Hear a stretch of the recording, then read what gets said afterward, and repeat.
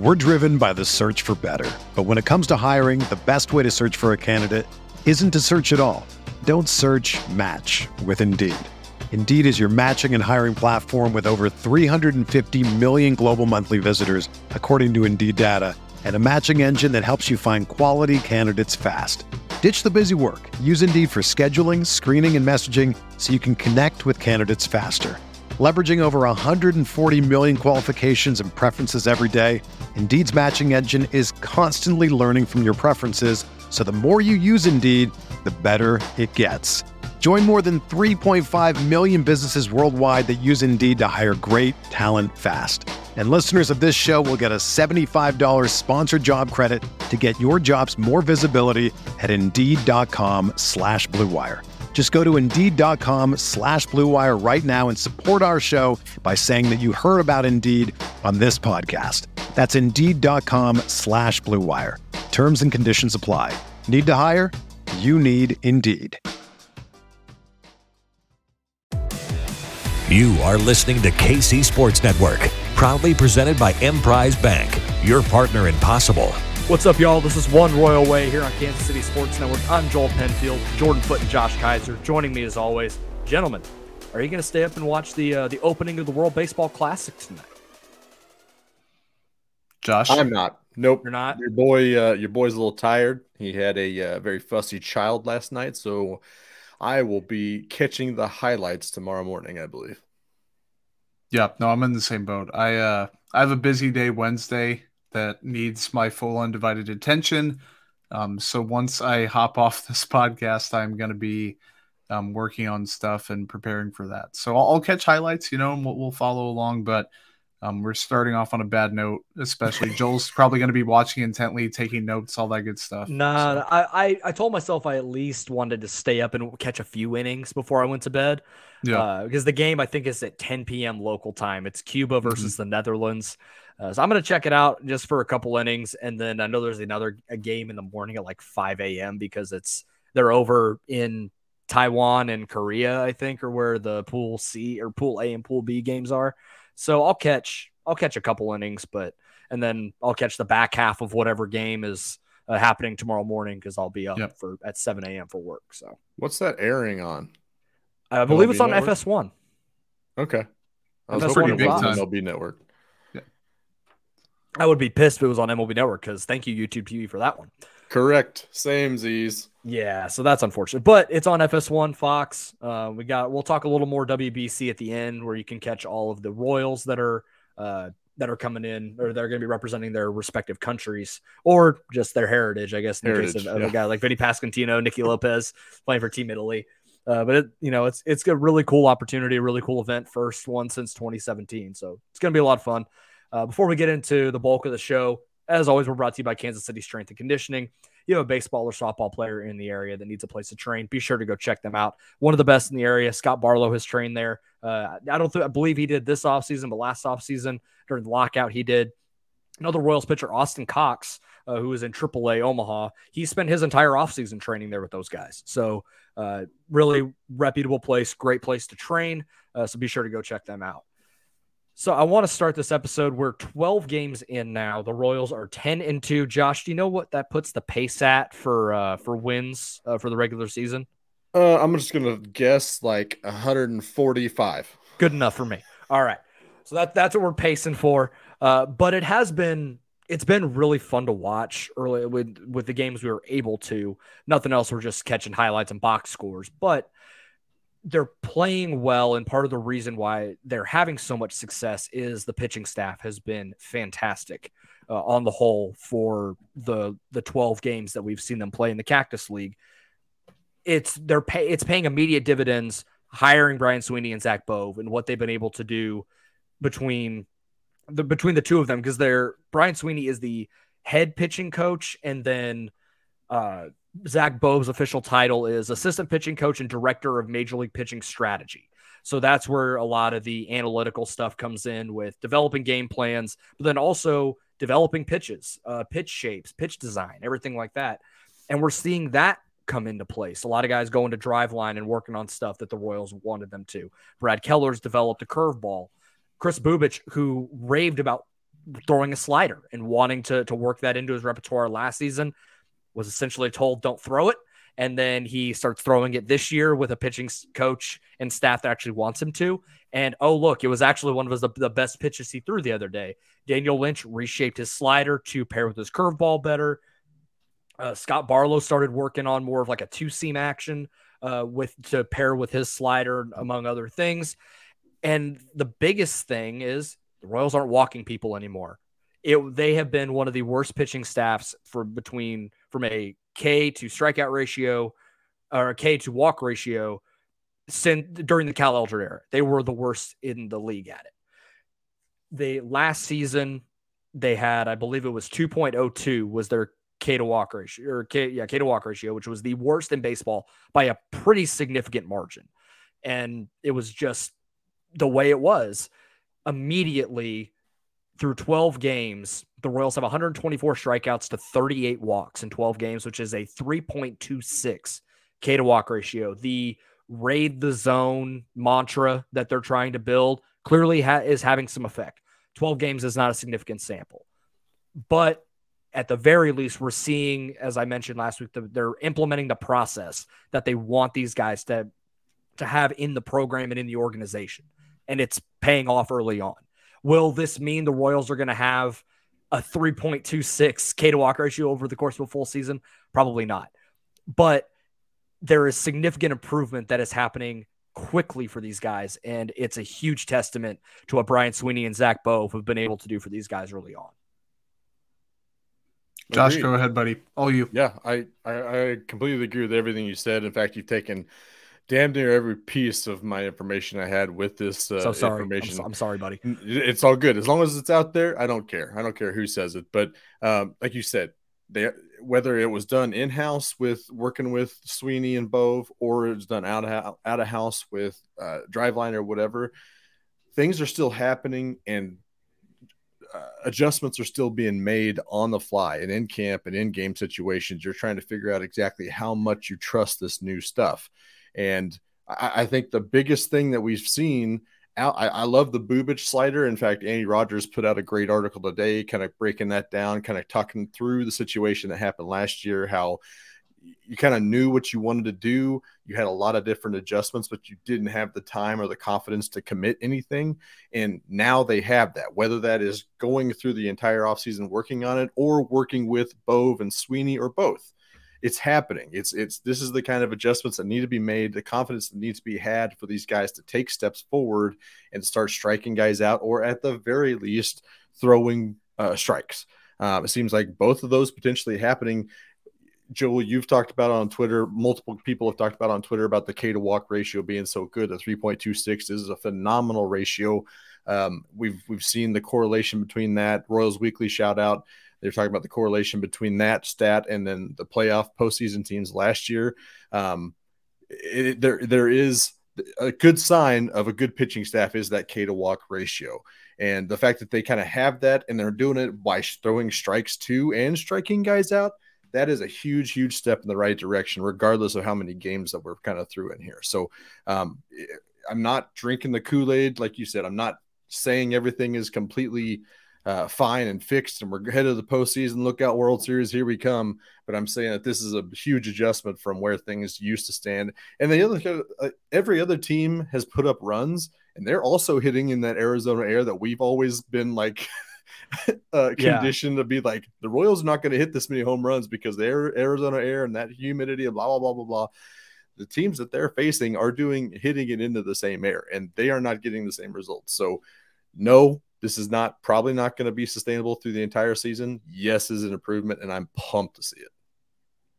Yeah, and I keep saying, and I think I said last week on the pod probably 10 times, like, yeah, it's spring training, yeah, it's a small sample size, but like, this is something that even if it's on a smaller like level, it seems real.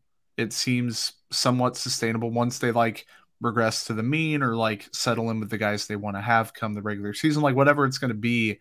The process isn't going anywhere, and you're not going to have, at least I don't think, pitchers randomly shelving what they worked on all off season, or like being told they can't do stuff, or like not having the data, or having the data but not having it interpreted and spoken to them in the right way, or not utilizing that data in between games and saying, let's fine tune this during the season. Like, I wasn't in the building last year, obviously wasn't on the team last year. But I think this year there's going to be a lot more in season, in between series type work with the pitching staff, instead of, hey, we're going to make an adjustment at the All-Star break and we're going to let you keep beating your head into the wall for 3 or 4 months and then see what happens. Then maybe we'll tweak something.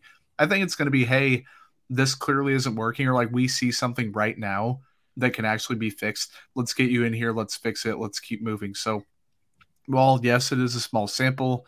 Yes, it's spring training. No, I don't think the Royals are going to have like a top 1, 3, 5, even 10 pitching staff this year, whether it be the rotation or the bullpen necessarily. I do think that a lot of this stuff is real.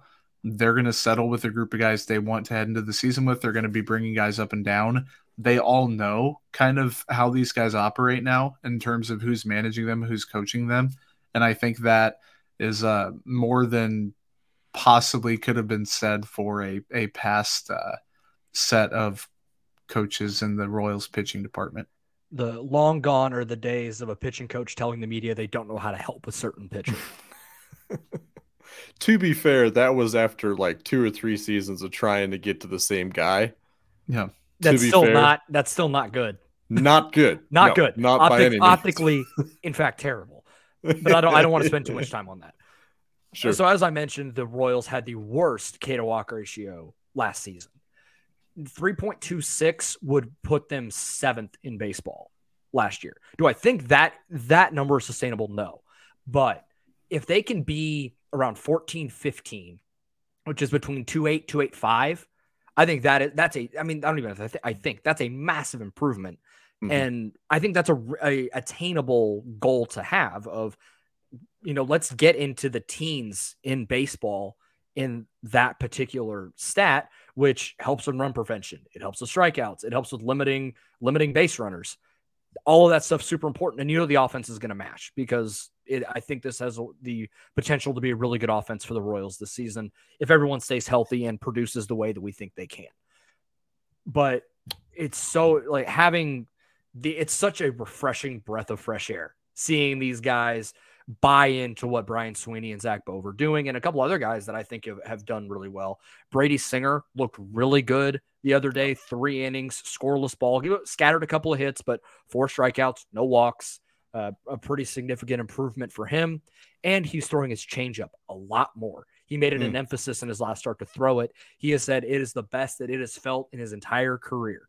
So clearly Bove, Sweeney, and Singer have found something.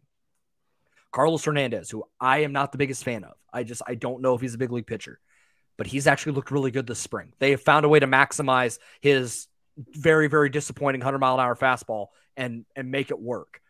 And if you can make that work out of the bullpen, like I'm feeling really good about where these guys are at. And yes, I am like very close to just buying in fully, which is going to end up breaking my heart. But as I mentioned, like we're seeing them do all the right things. There's no like red flags popping up early that are like, something's not right here. Like, and so if nothing else, that's some sort of improvement. And as I said last week, I don't think the Royals are going to make the playoffs. I don't think they're even going to come close. But I think we see the significant strides and improvements that we thought we'd see this year, and they're like not good, but they're fun. And we actually start to see like, hey, I think this could work long-term. The Royals are in a really good place. So Joel's got like one of those fancy whiskey glasses, and he's got Kool-Aid in it, and he's circling around and nosing it a little bit, and like maybe even took like a drop or two, and he's like, it tastes pretty good, smells pretty good, but I'm going to wait until I know it's legit before I like start gulping the shit. And I think that's fair logic. I think I'm too jaded to dive in and like take the gallon of Kool-Aid out of the fridge and just like dunk it on myself. Like I'm not there, but I have sipped it a little bit, and I'm like, hey, I think this could work out pretty nicely.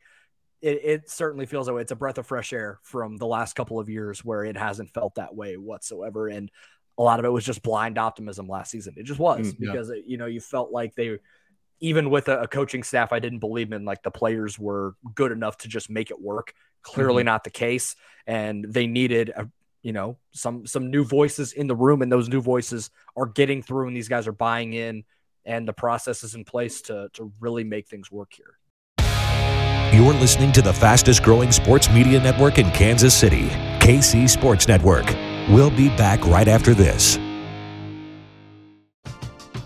We're driven by the search for better. But when it comes to hiring, the best way to search for a candidate isn't to search at all. Don't search, match with Indeed. Indeed is your matching and hiring platform with over 350 million global monthly visitors, according to Indeed data, and a matching engine that helps you find quality candidates fast. Ditch the busy work. Use Indeed for scheduling, screening, and messaging so you can connect with candidates faster. Leveraging over 140 million qualifications and preferences every day, Indeed's matching engine is constantly learning from your preferences, so the more you use Indeed, the better it gets. Join more than 3.5 million businesses worldwide that use Indeed to hire great talent fast. And listeners of this show will get a $75 sponsored job credit to get your jobs more visibility at Indeed.com/Blue Wire.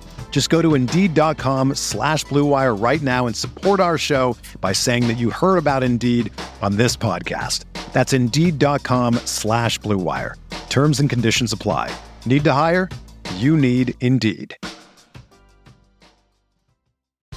The best way to learn a language? Immersion. Living where the language is spoken and using it every day. But if that's not in the cards this year, you can still learn a language the second best way, and that's with Babbel. Be a better you in 2024 with Babbel, the science-backed language learning app that actually works.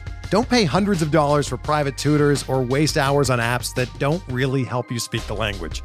Babbel's quick 10-minute lessons are handcrafted by over 200 language experts and help you start speaking a new language in as little as 3 weeks. Babbel's designed by real people for real conversations, and their tips and tools are approachable, accessible, rooted in real-life situations, and delivered with conversation-based teaching, so you're ready to practice what you've learned in the real world. Here's a special limited-time deal for our listeners. Right now, get up to 60% off your Babbel subscription at Babbel.com/Blue Wire. That's 60% off at Babbel.com/Blue Wire, spelled BABBEL.com/Blue Wire. Rules and restrictions apply. Entertain, educate, inform. KC Sports Network. So the slogan of the 2023 Royals baseball season is hashtag cautiously optimistic? Question mark. Let's put a question mark on the end of it. Hashtag really It's cool story. like the Hashtag the inflection of the inflection of I'm Ron Burgundy. Like cautiously optimistic. Like I think this is good. Am I allowed to be cautiously optimistic, or is this still like it's a Groundhog Day scenario? It's like, is this my shadow or is this not my shadow? So here's the way I look at it. Like, I understand the people that have been so beaten down by so many bad Royals teams in their lives that they just wanted, like, they don't want to buy in and believe. So they just want to have some sort of negative confirmation bias that just because they didn't hire the GM they wanted and other, and they didn't sign all the free agents that they wanted, obviously they're going to be terrible. Like, I have no reason to believe that they're going to be bad until I actually see it. Right. Like, I have no reason to go. I think you have plenty of reason. I have plenty of reason, but why would I believe it until I actually see it? Right. But I think because that's also the mentality not I'm going in with right now is sure, they might be, but I don't know yet. So until they give me reason to go, oh, this team actually kind of sucks, I'm not going to go to that place, because what good does that do? I don't want this podcast to be an hour-long bitch fest all for 6 months. Like, that's not good for anybody. Unless you're just that masochistic and you want to just listen to that, then be my guest. Well, there are a couple of Twitter users out there that probably would enjoy subscribing to a program like that. But I hate myself, just not that much, man. I can't. Yeah, only a couple. Only a couple. Well, I mean, they didn't do a lot of roster revamping. Again, this is another year of hoping the young guys take a step forward, and some of those guys taking a step forward means they are very good players. We've talked about plenty of people in this organization that have legitimate talent, and they can take step forward, and they could make a huge difference, but do they still have the main ones still need to be like 2-3 steps before they really start talking about like best in the league, 5 to 6 to 7 win players. And we still have yet to see that. So I understand and I appreciate the optimism, Joe, 100%. I can also understand why people are getting still a little sour on what this team is going to look like. But when you got Pagoda projections thinking you're going to hit 62 wins, it's kind of hard not to be like, oh, yeah, crap. We will see or very quickly the impact of the staff during the regular season. Like we see it during the spring. And a lot of my optimism to a degree is just getting the voices out of the room from the last couple of years is going to pay dividends early, because it was very clear it was not working, not only from just the on-field product, but in the clubhouse, around the stadium, all that kind of stuff. Mm-hmm. I do think there is a certain amount of impact there.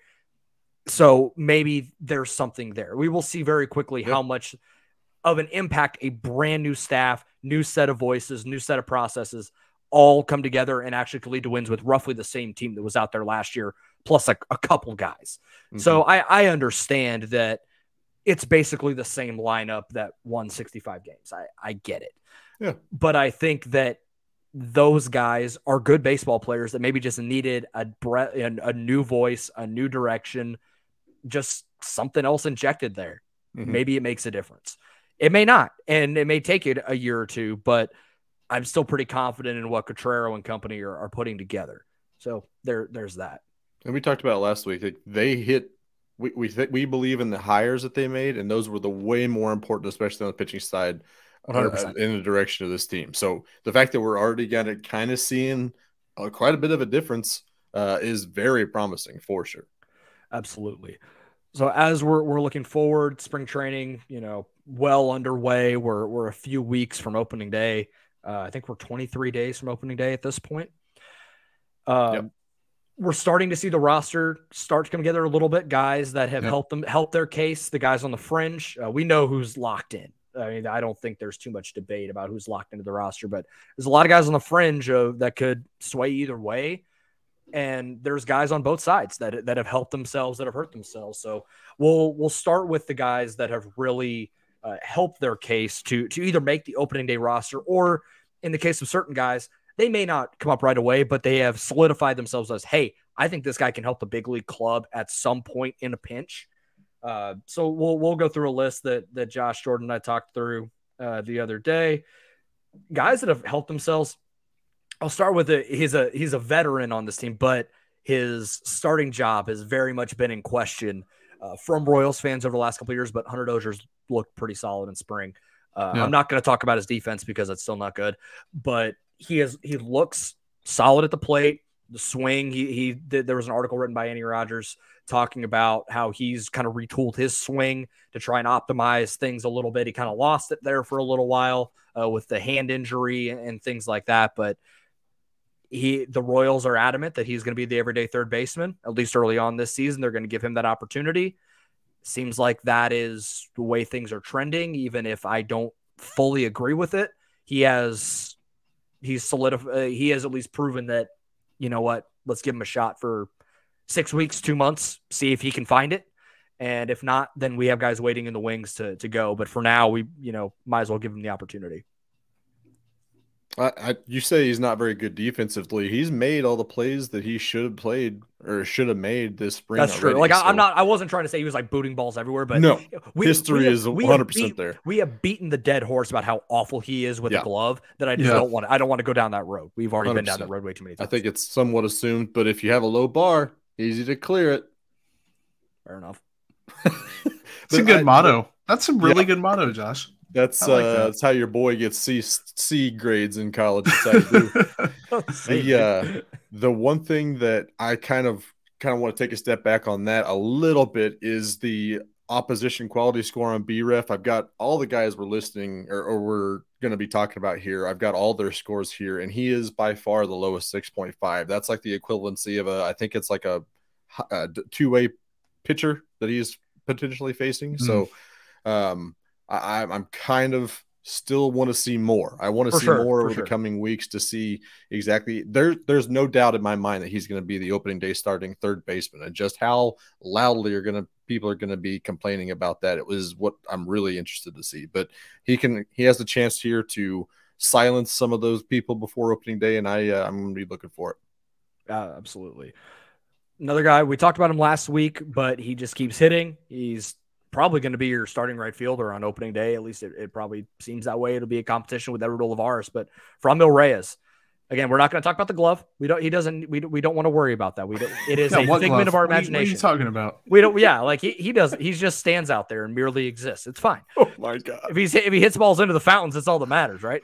But with Drew Waters out, the opportunity is there for him to make the opening day roster.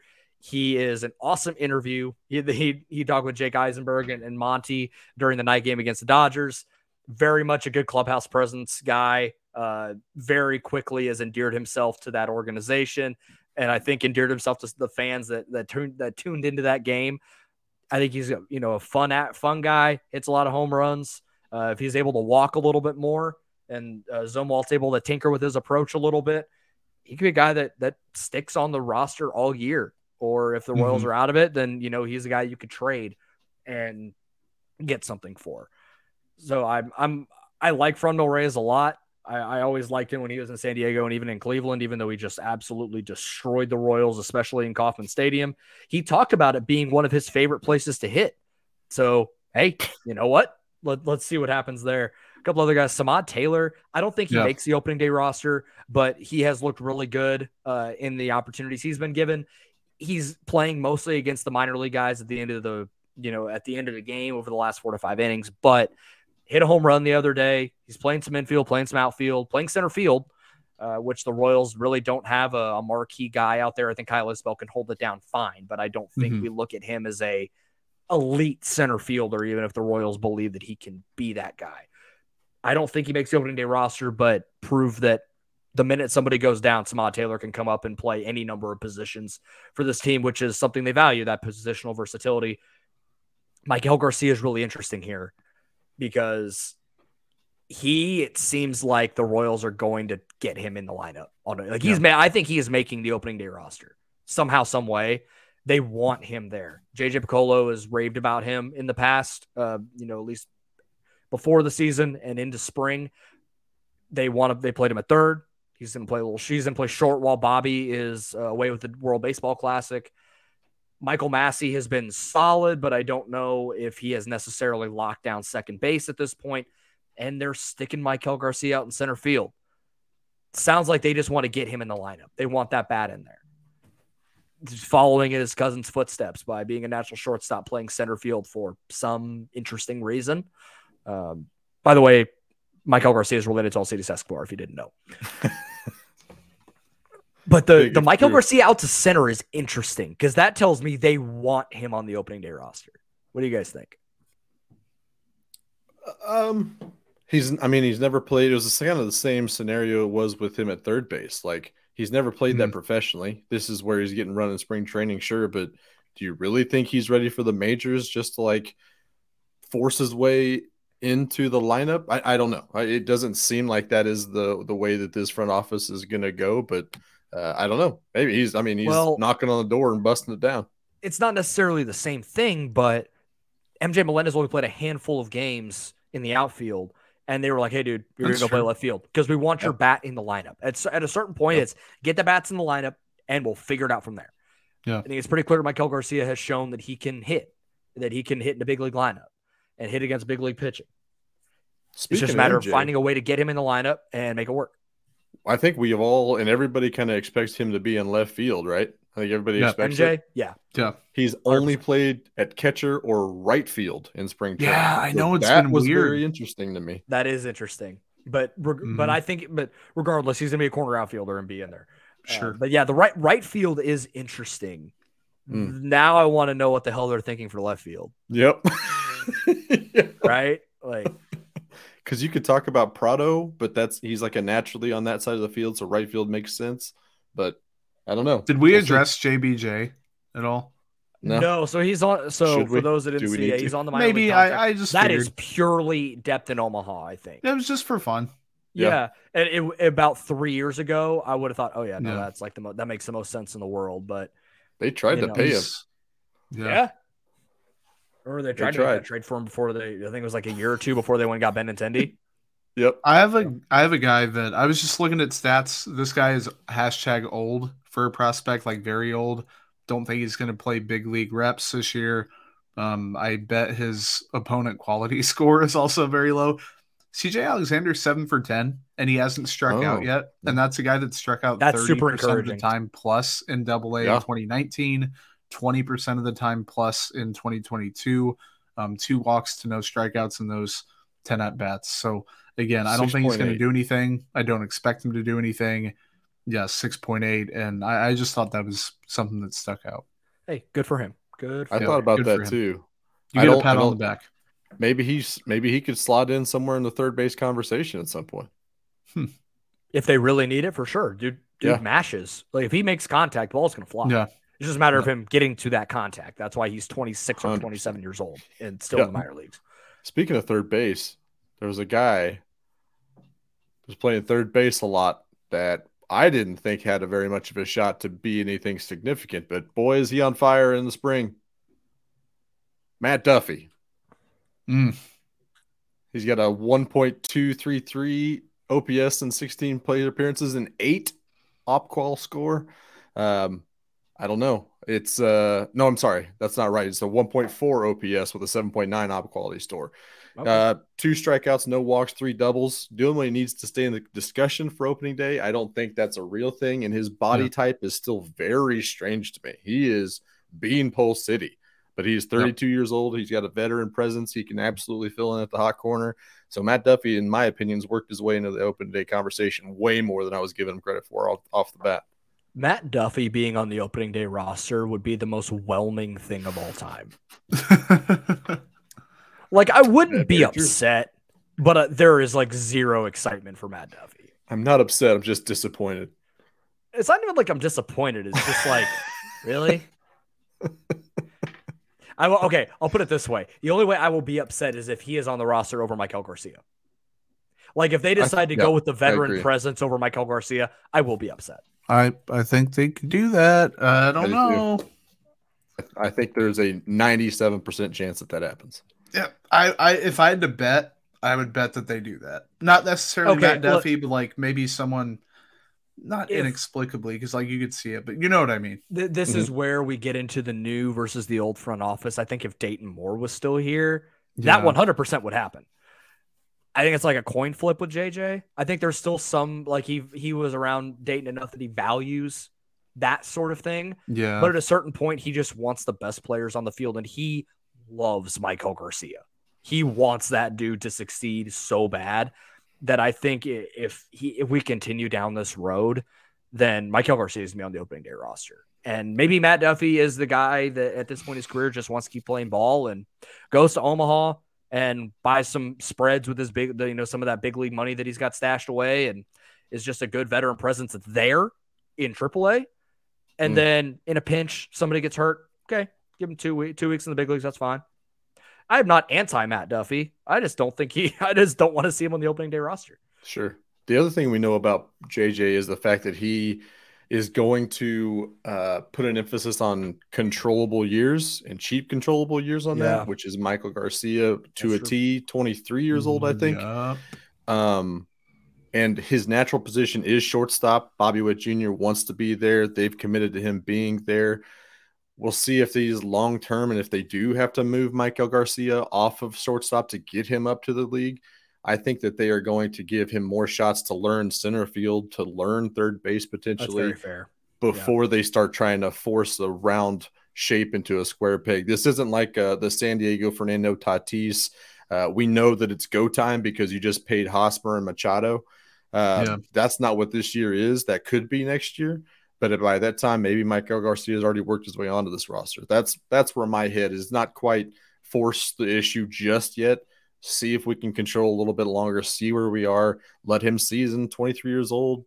I mean, it is what it is. 208 plate appearances above two or Double-A baseball. So Yeah, I don't know. I could see it going both ways, but I'm with Jordan. If we're betting on it, I would 100% bet on Matt Duffy or even Samad Taylor making this roster before Michael Garcia, despite the hot spring.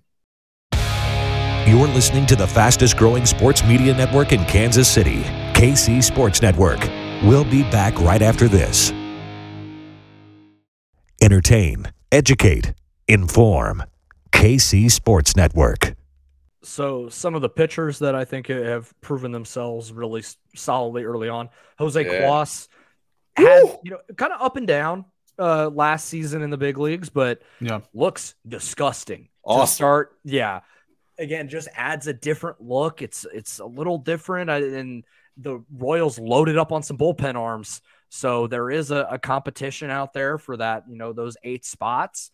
And hey, I think he's proven, at least early on, that he's not just a flash in the pan, really good story. That he's someone that can contribute in this bullpen.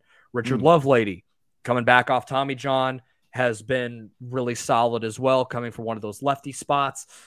I don't know if he's going to make the opening day roster with Josh Taylor and Aroldis Chapman. But they need that third lefty, so maybe that one's going to be kind of tough. And then Carlos Hernandez, I mentioned him earlier. He has looked about as good as I've ever seen him in a Royals uniform. Seems like Bove and Sweeney have figured something out with his repertoire to make it work. And I think, and he's still a young enough guy that he can, you can buy in. If you can get him to buy in, then, maybe there's something there out of the bullpen. I don't think he starts again. Doesn't seem like that's his mentality, his the way he goes about his business just doesn't make sense for every 5th day. Kind of needs to feel like he's going to throw every single day. So it seems like that's probably going to be the case there. Anybody else that you felt like has kind of helped themselves early on before we move into the guys that really haven't? Ryan Weiss has 8 strikeouts to 1 walk and a 180 ERA in 5 innings. Again, this is not the tier of players that we're probably going to talk about in terms of guys that are going to definitely make the team and impact the big league roster in a big way. But again, I was perusing the stats and I had no clue. I was just I didn't know he had been that good. So kudos to him. With the way that the Royals are probably going to shuffle the bullpen quite a bit this year to save guys and give guys opportunities. Ryan Weiss is the guy 100%. You stash him in Omaha. And then I think, because I think he's on the 40, not 100% sure, but I think he is. Because he was in that, I think he was in that trade with Emmanuel Rivera and Luke Weaver. I think he was the player to be named later, or a throw in. And so that was, I can double check, because I know he was with the Diamondbacks. Yeah, it was a waivers claim. Oh, it was a waiver claim. Okay, yep. My bad. I know he was with the Diamondbacks, so it sounded right. But I couldn't have pulled that name anyways. Yeah, stash him in Omaha, and then somebody gets hurt, or just, hey, this guy needs a little bit of a break or a reset, come on up. And it seems like he can contribute right away. Low leverage type situations, but another good arm. You can never have too many good bullpen arms, or at least serviceable bullpen arms, especially on this team. And I don't think I have anybody else that's really I want to bring up, but I do want to take the opportunity to talk about how genuinely excited about this bullpen I am. I think I mentioned it last week that, you got a solid 4 in Barlow, Coleman, Chapman, if he's got it together, and Stamont has looked great in spring training. That's 4 dudes that is just very solid at any given moment that you can unlock those guys. And then you can take guys like Amir Garrett, Taylor Clark, Josh Taylor, Carlos Hernandez, if you work in Lovelady, Cuas. There's just so many guys that you can mix and match in this bullpen. Q wants to do that this year. That's his main point of emphasis with that bullpen, that he's going to look into doing way more of. And I'm pumped about actually having some good arms with good histories, with fixable things, and the other guys that they went and got, like the Cruz and the Sisk and all these other guys they've acquired. They've got funky stuff. They got stuff. So it's just very fun to kind of think about what this bullpen could be. And that's even before talking about potentially any of these failed starters transitioning to the bullpen. So I'm very interested in seeing how this bullpen plays out this year, and very excited for it. For sure. So these are the guys that probably had a spot or felt like they had a good chance to make the roster that certainly have not helped themselves out. Jackson Kowar, man, I don't know anymore. I've wanted to he's one of those guys that I just couldn't quit. Like I just fully believe he was gonna figure it out, and it just isn't there. Like I don't know anymore, man. I want it to work. One of my biases when it comes to scouting and evaluation is if you're a righty with a plus changeup, like I love you and I just want you to make it to the big leagues. And just he was so good from the time the Royals drafted him through AAA and got to the big leagues, and it's just gone. And I don't think he's like, I thought maybe he had a chance in the bullpen, maybe fight for that 5th rotation spot if the spring really went his way. I think that dream is dead. I think they're going to have to send him down to Omaha. And at that point, I think he's out of options. So you're really then making it, or that would be his last option. So then you really have to make a decision on him. Going into 24. Man, it's tough. But I just, he's still continually getting shelled. Even when he's able to get to his changeup, it doesn't have that bite, that depth that you really want it to have. The fastball is still really disappointing. This is why there's no such thing as a pitching prospect. That a guy that felt to me like the most surefire thing out of any of those guys, Singer, Lynch, Bubic, Heasley. I felt like Kowar was going to be the guy that was the most sure thing, that he would have carve out a role in the big leagues somewhere.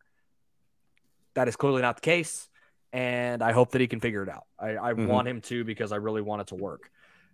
John Heasley is the other guy that, again, Heasley's my guy, has been my guy for a long time, but he has gotten absolutely whacked all spring.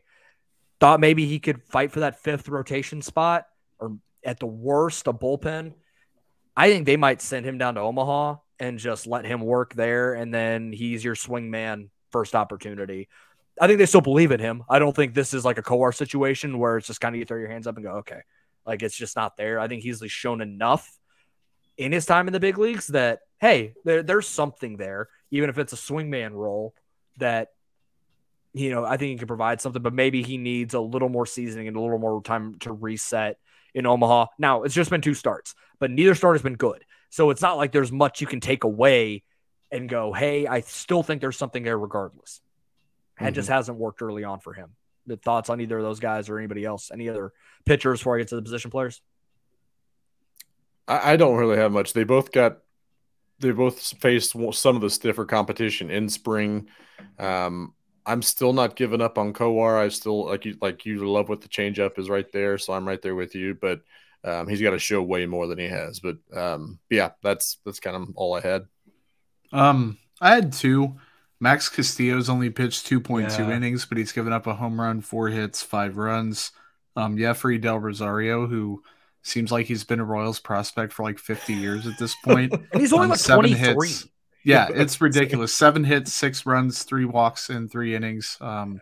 He's overmatched apparently at this point still. Even against like AAA guys. Yeah, like so he's pitching not at good. the end of games when it's all prospects. Yeah, not good. So the 2 position players, Matt Beatty, who they brought in as a non-roster invite, it's kind of the Matt Duffy thing where it's just whelming. I like Matt Duffy. I watched him in AAA when he was with Oklahoma City before he got called up. And, a guy like, oh, that's kind of a good story. I think he was a late round pick that just kind of worked his way up. And he kind of feels like a guy that the Royals legitimately could want to have around. And similar situation, like I've talked about with some of these guys, just put him in Omaha and, first sign of trouble or first, an injury, Matt Beatty has enough big league time that he could fill in for 2-3 weeks if he really needs to in some capacity, and it's going to be okay. There's nothing real flashy about him, but I don't think he's going to make the opening day roster in any capacity. This one may be a little controversial, but Nicky Lopez is 0 for 6, and none of those plate appearances were good. Like, it's not like he scalded a ball to the right fielder and you can go, oh, well, he hit the ball hard there. Tough luck, whatever. It's just not very good anymore, man. And it was a legitimate competition with him and Massey, but now Massey's going to have a little bit of the upper hand because Lopez is with the World Baseball Classic and Team Italy, where he's going to go and play there. And hey, maybe if Nicky turns it around and figures it out over there, maybe there's a little bit of that confidence back, and he has an opportunity to be the everyday second baseman early on. at worst, I think he's just a utility bench player, kind of like he was at the end of last season when they just decided, okay, we're just going to go full young guys as much as we possibly can. And Nicky's going to move around between short, second, and third and, play 3 or 4 times a week. Probably the role he's best suited for, but there's not a lot you could hang your hat on sample size to think, okay, there's something there and he can reclaim that everyday role at second base. At this point, I think it's Michael Massey's to lose, and he's been awesome as of the last 4 games or so. I don't think there ever was very much to hang your hat on with Nicky Lopez. I think and this is coming from a guy who was all over the 2021 season when he finally exploded or whatever. He got really lucky. It was an outlier season. The defense remains really good, or projects to at least over the course of a full season, whatever. The speed is above average. He became more of a threat with that last season, I believe. But the bat just isn't there to be a full-time player. If he is your everyday player, even as a number 8 hitter or whatever, it's not good. You can afford to have one pre-fake improvement Michael A. Taylor type hitter in your lineup, and if everyone else is pulling their weight, it's okay. And I guess Nicky Lopez can be one of those guys, but the Royals don't quite have that, and they aren't going to quite have that. So you have to put someone out there who could at least be a threat with the bat, and he just isn't. So I think, and this is completely independent of the spring, then you factor in he's done nothing in a very limited sample size to alleviate those concerns for anyone. I think Right. for lack of a better phrase, I think that he's been poor, and then Johan Camargo is 3 for 16 with a 438 OPS. He's been hashtag ungood in spring training. Kind of expected that. Didn't really understand the move. I kind of got it, but kind of didn't. Lumped it in with the Duffy and Beatty and all that good stuff. But yeah, that's all I got.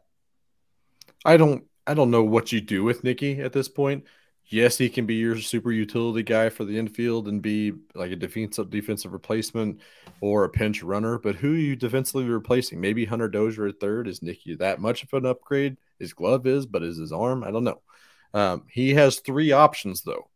I don't know what he would be sent down to Omaha to work on, but he does have roster flexibility with those options. And I wouldn't be surprised if at some point he was optioned this year. But I do also think that they, as an organization, believe in him as a roster cornerstone. When they did the Baby Blue promos with George Brett and Singer, and he was one of the guys. He was in front of Vinny, right? Or was that Bobby? So. That might have been Bobby. Yeah. Either way, he was part of the 5 or 6 guys in there. So I think, from a promotional standpoint, Nicky Lopez is still involved in those promotions, and I don't think he's going anywhere. So yeah, he's got intangibles. Do you just call the Dodgers and go, "Hey, you need a shortstop"? We'll take a case of Dodger dogs and double-A prospect that we have no idea his name. I don't know. I think you wait until mid-season, and if you have a better picture of maybe Hunter Dozier got hot and then you flipped him and Michael Garcia's up at the big leagues, or Samad Taylor got up there and was playing some infield or whatever. You wait and see what you have or what you don't have. And maybe if Lopez is playing a little bit better than you expect and his weighted runs created plus is 90 or something, and he's playing good defense in a limited sample, if someone calls you up and says, hey, what do you want for Nicky Lopez? And you do something like that. Now, beginning of the season, they almost surely are going to keep him around, I think, just to start off. But once you get rolling and those results start coming out and the slash lines are starting to build up, the justification for playing him more than just a part-time role is not there, I don't think. Right. Barring anyone or multiple people getting hurt. But like Josh said, the promotion standpoint, the leadership standpoint, the intangible standpoint, the cost standpoint, it's not a sunk cost at this point, even if he's just playing defense as a utility guy. So I think they do kind of just sit and let that simmer. Sorry, I'm looking something up really quick. Oh, you're good. We love live lookups. What was last week? The Billy Butler. It was Billy Bayou Billy Butler's- Butler tweeted about that, right? Mm-hmm. Shout out. Yeah, good follow, good guy. I like him. Joel, what are you looking up? I'm what looking player? up when the Vinny Nicky Lopez bobblehead night is. So you're like, if he's still around then blah, blah, blah, blah, blah. Or Yeah. afterwards. Like it's the day after that, they're like, all right, dude, you're going to Siberia or That's wherever what it is. I'm wondering how close it is to the trade deadline. Is Oh, it man. is it the two of them together? Yeah. That's going to be real awkward if they trade. Yeah. And I kept seeing the Dodgers coming up. It's like, just because there's a fillable hole doesn't mean the Dodgers would be interested in that. He does not strike me as an LA Dodgers player. The White Sox thing, I was like, he has ties there. Like that makes perfect sense, even though it is an interdivision trade. But like LA, I could not really see him suiting up there. Like when Danny Duffy went there, it obviously made sense. Like you can see certain guys, like when Moustakas left, you could see the teams he landed on, like it making sense for him. Nicky Lopez, like again, I just cannot see him doing that. The White Sox are about to trounce out Elvis Andrews' old ass. Mm-hmm. At second Joel, I'm base. trying to stall for you. No luck, unfortunately. So I wonder if they pulled the date to go, I wonder if there was interest. But as far as I know, the Vinny Nicky like Simba, bobblehead thing exists. Yeah. At least that was part of the offseason promotion. So we'll see. So I mentioned a little bit at the top, but the World Baseball Classic is happening. It's starting. We're recording on Tuesday. So Tuesday night, Cuba versus the Netherlands is going to kick things off. The U.S. doesn't play until March 11th, I believe. March 11th through 15th is when that pool is being played. In pools, the U.S. is in Pool C. Brady Singer, Bobby Witt Jr. are on Team USA. Brady Singer is basically the best starting pitcher on Team USA. Adam Wainwright is getting the first game against Great Britain. I'd imagine they're going, but they're going to go Brady Singer probably game 2. Vinny Pasquantino, Nicky Lopez on Team Italy. MJ Melendez is on Team Puerto Rico. Ronald Bolaños is on Team Cuba. 3 guys on Team Venezuela: Max Castillo, Salvador Perez, Carlos Hernandez. Robbie Glendening is on Team Australia. And then does the name Ronald Medrano ring a bell? Because I believe that is Team Nicaragua. That does. He's a prospect, right? Or is he? Yes, that is the first I've heard his name. Does anyone know what team he played for? No clue. I've heard the name, but I have no clue at all. I'm sorry if Ronald Medrano's family or anybody listened to this and wants to insult me and call me terrible things. If you want to do that, please like and subscribe, and you can use the comment section to do that. I had to bribe my best friends to subscribe to our channel, and I said, you can berate me in the comment section if that's what it takes. Huh. Yeah, I mean, the Nicaragua Winter League. He must have been like a minor league free agent or something. Yeah, I hate Cardinals minor leagues. I hate being like uninformed, but that was a name when I saw the graphic. I was like, wait, who the heck is that? Looks like he was in the Cardinals minor league system into 2015 and then hasn't pitched again until the Nicaraguan Winter League last season. Well, you know what? Good for him. He's getting to represent. Absolutely. So that's pretty cool. I'm a Medrano fan now. Any early predictions on who you think might actually win the whole thing? I'm the Dominicanos. It's hard to go against them, right? Ridiculous. Ridiculous lineup. This is not an insult to anybody else that is playing in the WBC, but I just want a 7-game series between the United States and the Dominican Republic. Yeah. And just let that happen. Let them battle it out. Here's what sucks is that the U.S. and the Dominican Republic are on the same side of the bracket. So we won't get a final.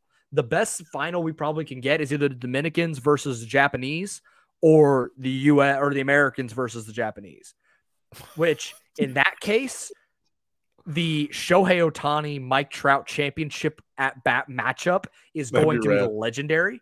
Yeah. because I'm an American, I'm obviously going to think that the Americans can win, and it's one of the best WBC teams that have been fielded for the United States. Having Mike Trout, Trevor Story, obviously Bobby Wood Jr. is on there, but Nolan Arenado, Paul Goldschmidt, Trey Turner, Cedric Mullins, like that whole team is just insane. But then you look at the Dominican team and like Jeremy Pena, who won World Series MVP, might come off the bench. Yeah. Wander Franco, Wander Franco, gonna be on the bench. Like the outfield is gonna be Julio Rodriguez, Juan Soto, and Teoscar Hernandez with Eloy Jimenez coming off the bench. Like, and Nelson Cruz is in DH. It's absurd. And I think Nelson Cruz is like the GM of the team. Like he helped build the team. Yadier Molina is the manager for Puerto Rico. It's ridiculous. There's so much talent. Ian Kinsler is the manager for Team Israel. Good for him. Huh. There's so much talent out there. And like just tracing the connections back is also equally as cool, I think. Like you were like, I didn't know Ian Kinsler was affiliated with Team Israel in any capacity this year at all. Like I didn't know Nicky Lopez was Italian.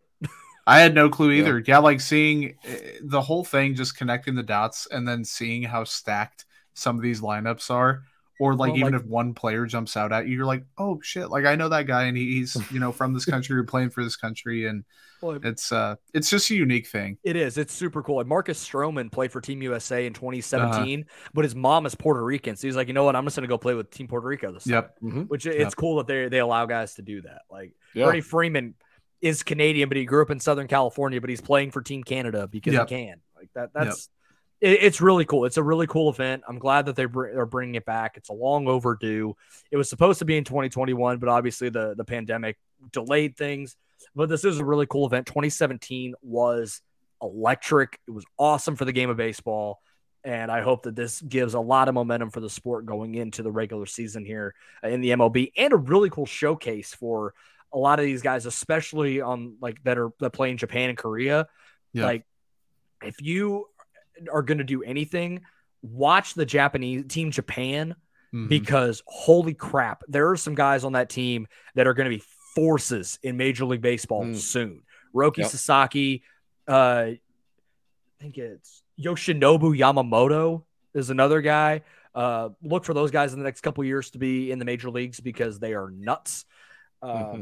There's a lot of really, really good players like Shohei Ohtani, who's the best player on the planet, is like, I'm probably like the 5th best player on this team, which maybe he's humble, but maybe he's wrong. It's like, well, actually, but maybe he's right. But regardless, it's going to be a lot of fun.